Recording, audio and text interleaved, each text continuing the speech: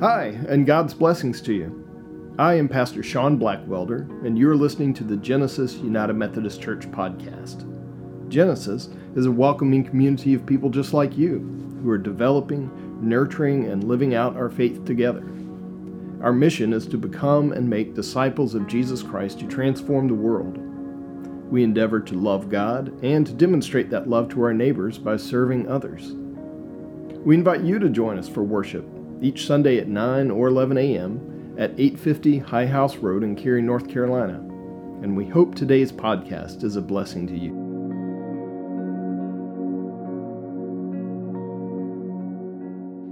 Our scripture for today is a familiar one. It comes from Matthew's Gospel, chapter 25, rather. It's the parable of the talents, and Jesus says, "For it is if a man, going on a journey, summoned his slaves and entrusted his property to them. To one he gave 5 talents, to another 2, to another 1, to each according to his ability. Then he went away. At once the one who had received the 5 talents went off and traded with them and made 5 more talents. In the same way, the one who had the 2 talents made 2 more talents. But the one who had received the 1 talent went off and dug a hole in the ground and hid his master's money. After a long time, the master of those slaves came and settled accounts with them. Then the one who had received the 5 talents came forward, bringing 5 more talents, saying, 'Master, you handed over to me 5 talents. See, I have made 5 more talents.' His master said to him, 'Well done, good and trustworthy slave. You have been trustworthy in a few things. I will put you in charge of many things. Enter into the joy of your master.' And the one with the 2 talents also came forward, saying, 'Master, you handed over to me 2 talents. See, I have made 2 more talents.' His master said to him, 'Well done, good and trustworthy slave. You have been trustworthy in a few things. I will put you in charge of many things. Enter into the joy of your master.' Then the one who had received the 1 talent also came forward, saying, 'Master, I knew that you were a harsh man, reaping where you did not sow and gathering where you did not scatter. So I was afraid and went and hid your talent in the ground. Here, you have what is yours.' But his master replied, 'You wicked and lazy slave. You knew, did you, that I reap where I did not sow and gather where I did not scatter? Then you ought to have invested my money with the bankers, and on my return I would have received what was my own with interest. So take the talent from him and give it to the one with the 10 talents. For to all those who have more will be given, and they will have an abundance. But from those who have nothing, even what they have will be taken away. As for this worthless slave, throw him into the outer darkness where there will be weeping and gnashing of teeth.'" This is the word of God for the people of God. Thanks be to God. Today we're continuing our sermon series based on John Wesley's Simple Rules for Money. And we're focusing on the save portion of earn, save, give. He said, earn all you can, save all you can, give all you can. The thing is, today, if we're talking about saving, we might look at the guy in this story and wonder, well, what did he do wrong? After all, he didn't go out and squander the money on his own desires. He didn't gamble it away. He didn't risk it in some crazy business venture. But no, he didn't deposit it with the bankers either. But guess what? My grandfather wouldn't have either.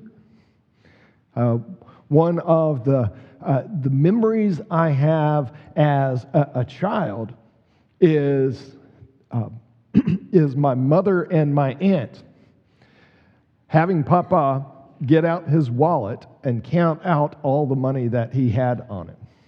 Now, let me assure you that my grandfather was not a wealthy man. But that day he had on his person over $1,500 in cash. Now, they were afraid that carrying all that cash on him would make him a target. In fact, it already had. He had already been robbed before, and they wanted him to keep the money safe, to keep it in a bank. But Papa had grown up during the Great Depression, and he had seen banks fail, and he had seen people lose just about everything they had. So in his mind, he was doing the responsible thing.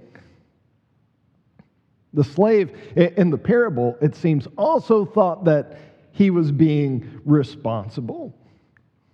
But ultimately, the charge against him wasn't that he was irresponsible, was it? What were the words the master used? Wicked, lazy. Another translation says pathetic. This is how the master referred to him. By the way, slave is really not the best term to use in this case. The Greek word that is translated slave here is oikonomos. It comes from the root word of oikos, which is the Greek for family or household. And the one who was oikonomos would have been kind of the person who managed the finances for the household. Interestingly, it's also the very same word that we translate as steward, as in stewardship. Right? And in Jesus' time, a steward would have been somebody who had earned a great deal of trust, enough trust for the master of the household to put him in charge of all of this wealth. And he would have great personal discretion in how to employ that wealth and how to best use it. But if it was a faithful steward, he would have realized that all of those funds were always owned by the master. He was the steward. In his sermon, The Use of Money, upon which this series is based, John Wesley said that the ground and reason for his teachings on money was our role as stewards. He preached, "The possessor of heaven and earth brought you into being and placed you in this world, not as a proprietor, but as a steward. As such, he entrusted you for a season with goods of various kinds, but the sole property of these still rests in him." And he continues his thinking in The Good Steward, where he says, "We are not at liberty to use what he has lodged in our hands as we please, but as he pleases, according to his will." You see, at the heart of a biblical perspective on money, on wealth and possessions, is the acceptance of the truth that none of it really belongs to us.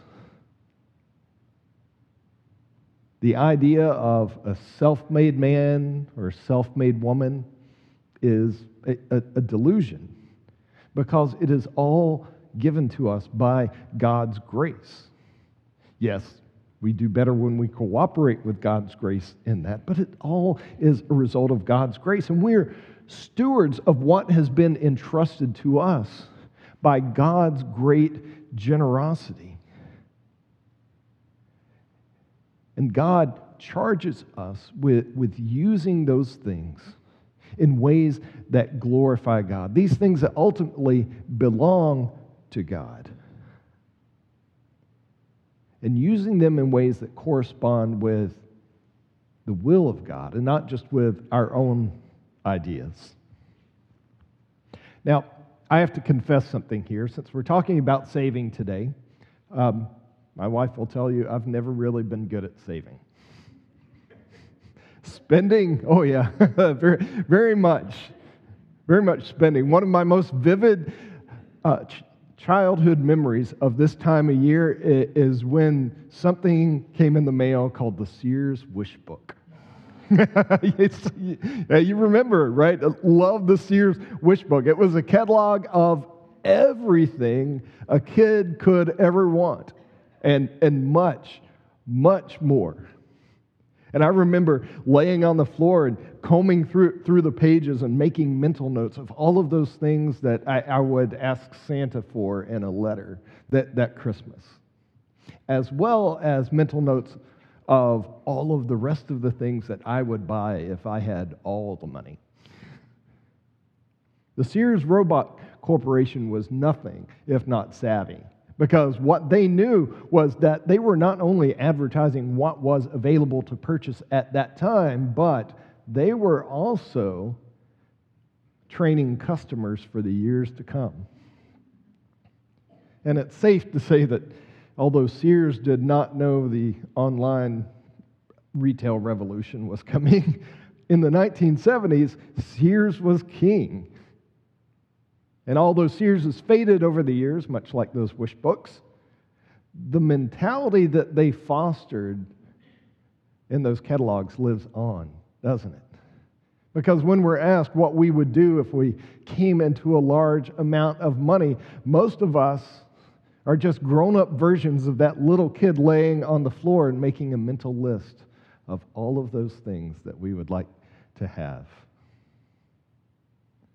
And in that kind of culture, a culture in which the ethos of keeping up with the Joneses is celebrated and it dictates what our desires are supposed to be, we have to admit that saving is truly a challenging thing for us to do. And yet, the Christian faith is nothing if it is not countercultural, if it does not push back against the prevailing ethos.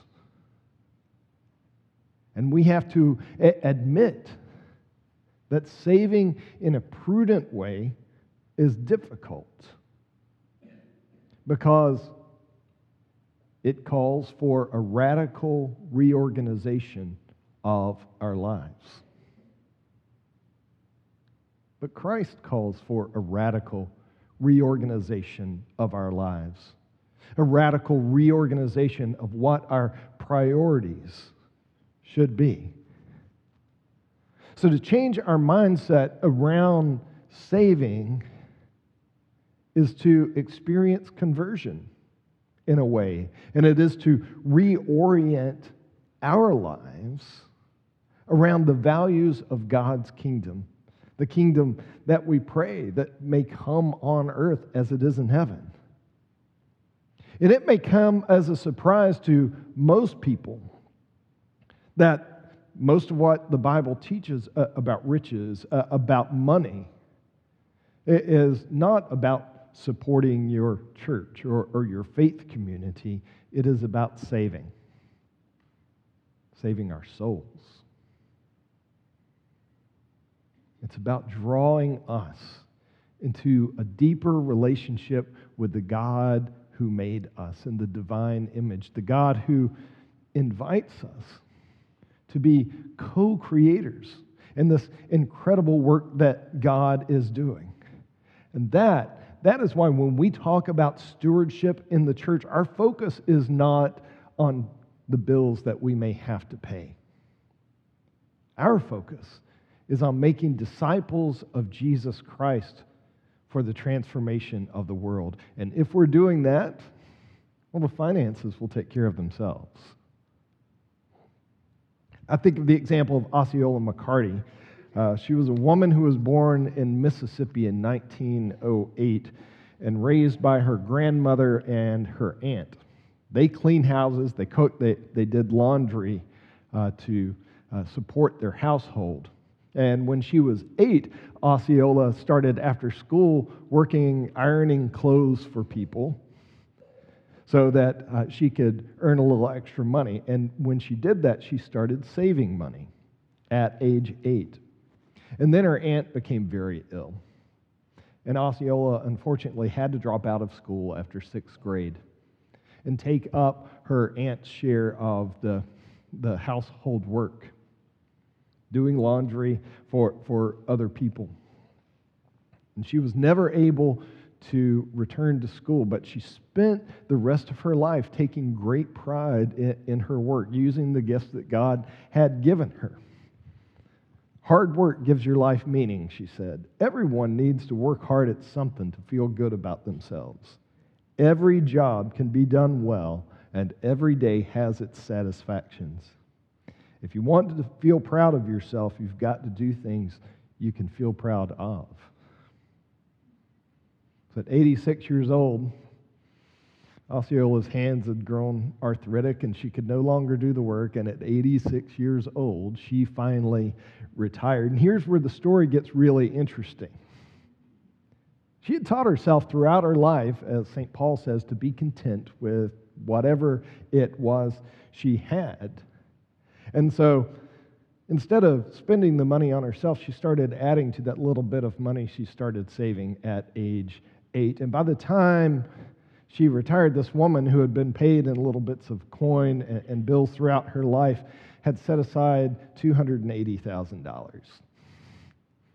And so, setting aside just enough that she could live on, Osceola gave $150,000 to the University of Southern Miss to fund scholarships for needy students so that they could receive the education she never had the opportunity to get.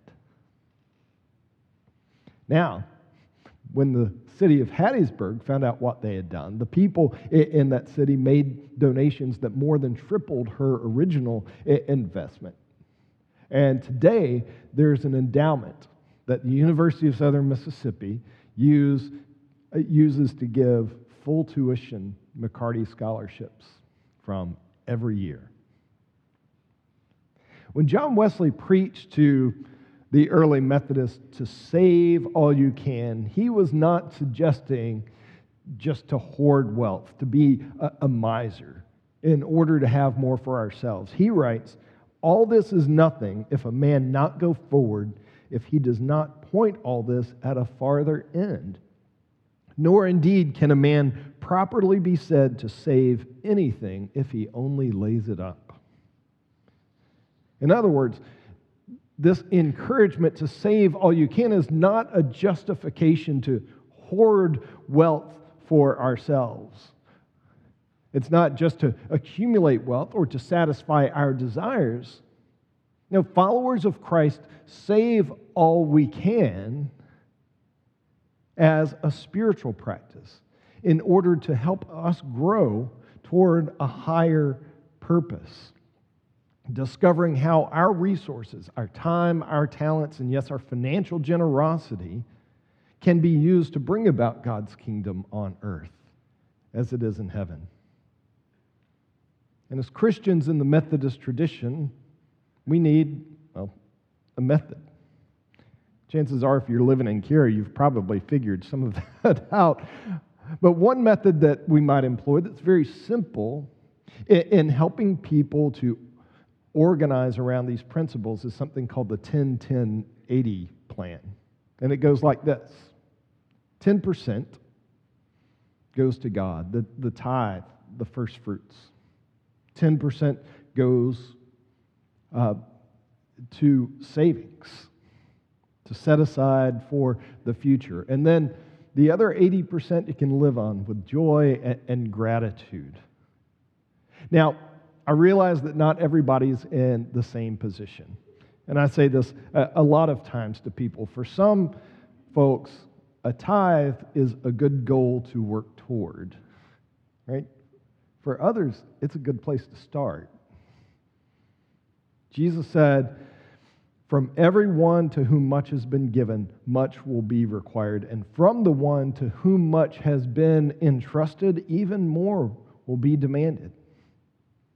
The point is not to be legalistic about that 10%. The point is to be intentional, to cooperate with God, and to prayerfully consider what God is calling you to give, and then be faithful in answering that call.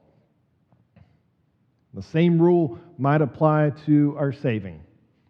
We just need to start where we are. There's one preacher who said that no one wants to begin where we are. We'd like to begin where we'd be if we had started out when we should have. But the response to that is to know that it's never too late to start. You start where you are. You begin with small steps, and you work toward a new and different life shaped by God's desire for you and for our world. Next Sunday, we're concluding this series, and it's also going to be our Commitment Sunday. So there's something I'd like to ask of you. You will see these cards out there in your seats. So I don't want you to fill them out today. I want you to take these cards with you, and I want you to pray. Ask God to guide you and to prayerfully consider how God would have you commit in your giving for the coming year. And then bring these cards back next Sunday. And if you're not going to be here, you can drop them off by the office during the week, or you can mail them in, or you can bring them back with you the following week. And there's also an online version that you'll be able to use instead. Now, why do we do this? It's not to put you on the hook. In fact, there's a line here that says you may change your commitment at any time.